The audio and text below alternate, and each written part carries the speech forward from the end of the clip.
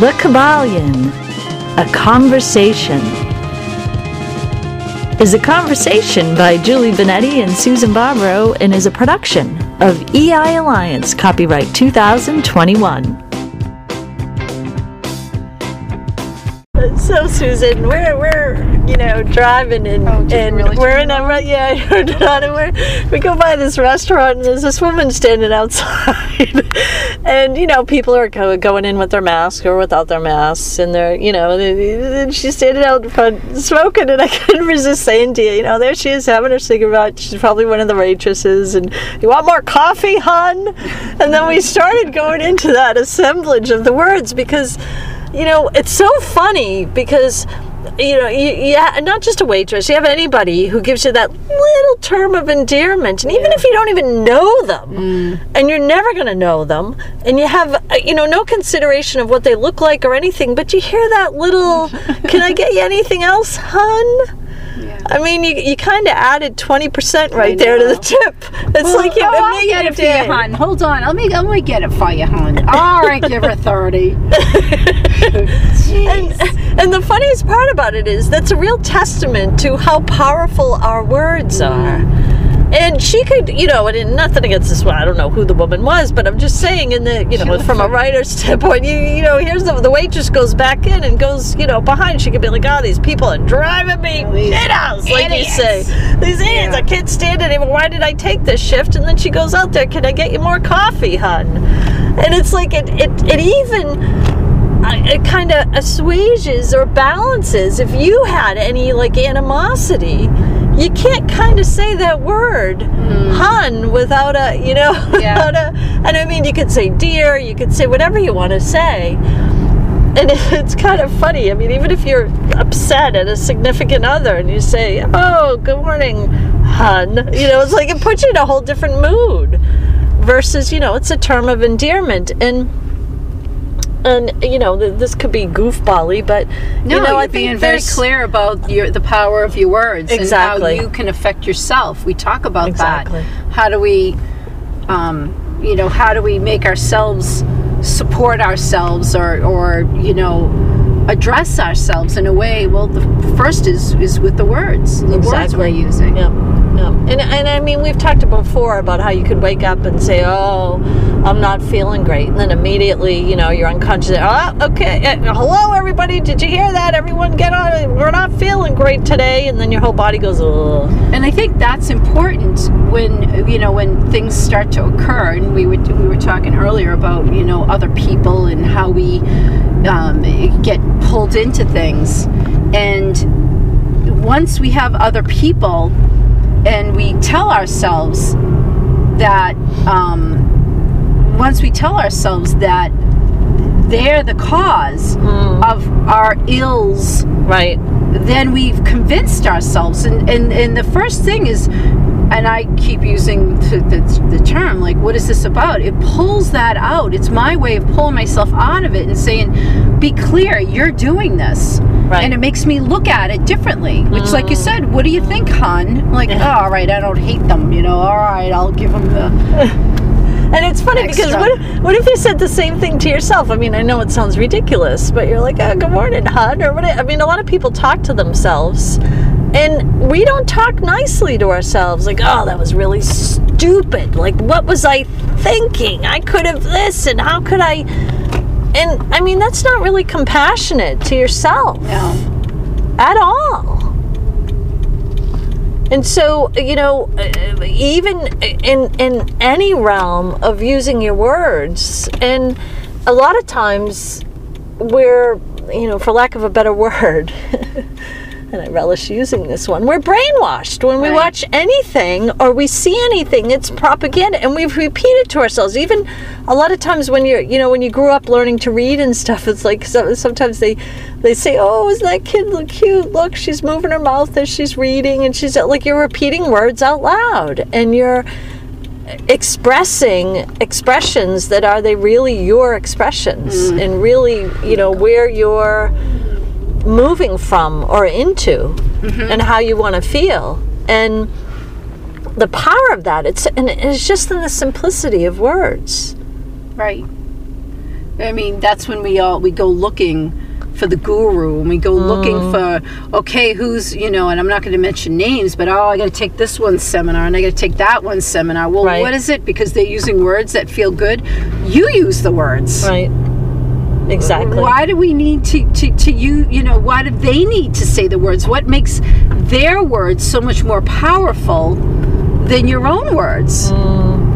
And we shouldn't, but we do that. Right. And that's funny, because we were talking earlier about how we have a quote book, and it's funny because sometimes we're sarcastic, we're ironic, we're just we're clear, we're having a good time, we're expressing energy, and we find the humor in a lot. And it's funny, in the realm of, there's so many quotes being thrown out there, and so many people say Einstein didn't say that. How do we know that Gandhi said that? But even if they did, I'm tired of the same quotes. Like, oh God, stop it! Enough already! I'm sick of hearing it. It actually, you become, what are they? There's a commercial. You become nose blind. You don't even hear what it's being said. It's just thrown out there. Oh yeah, blah blah blah. And it's like, did you really listen to what the quote said? Because we don't. We like it. We like it. Oh, that's good. Let's reuse it. Well, like, you really listening to what the quote's saying? Are you really taking it to heart? Right. And I mean, I was kind of saying we were funny and ironic because we did our own quote book, right? Taking quotes from Energetic Invocations and the series. Ourselves. I know, we quoted the book, bastards. Which I know, which is so funny. Self-cannibalized. Yeah, there you go. A lovely term. And but I'll be, but it makes sense to me. And something, I'll be the first to say that some of the books that we're reading, like, I haven't read and they haven't been out there, and you hear it, and sometimes it's the same thing that but you hear it differently, and all of a sudden everything makes sense. And it's funny because the term expression, expressions usually, and I think I told you in one of our conversations that when I was teaching English in Japan, I had a handout, and I used to share these really funny expressions because I was interested in the expressions that the Japanese people used, and they're not, you think I'm looking for actual words and definitions, and the expressions that I was sharing was like, oh, or oh no, or oh, or, eh? Or different things like that. And there were ones that they had in Japan, and it was fascinating to me. Yet, in the entirety of the word expressions, what we say to ourselves in sentences, in full complete sentences, are expressions. And being aware of your words. Being aware of them. I mean, most people are not aware of what they're actually saying. I hear it. When someone says something, I can, sometimes I'm like, oh my God, they just said that. Why would you say that? But they're not asking me to clarify, and they're not asking me to I'm going to use the word practition them. So it's not my business. Right. And so, again, do I turn around and point my finger at everyone? To me, if I'm doing that, I'm trying to tell, like, hello, Susan, you're trying to tell yourself, be aware of what you're saying. Right. Because you hear yourself 24/7. You can't turn yourself off. Exactly. You can turn other people off, but and most people with bullying, you could be there how many times something happens in the day, and you repeat it 10 times. That person said it once, and you repeat it to yourself 10 times a day, right? And then you wonder why you're sick over something. And even in the expression and the repetition and us, hearing ourselves all day long, we repeat what other people say and what other people tell us and what other people share. And even in songs, they call those earworms. Right. You have a phrase that just genuinely, and not that it could be genuine, but nonchalantly just repeats in your ear, and it becomes an expression. And could it be healthy? Could it be harmful? Who knows? Is this cat? It's so funny because even the phrase "I'm tired" or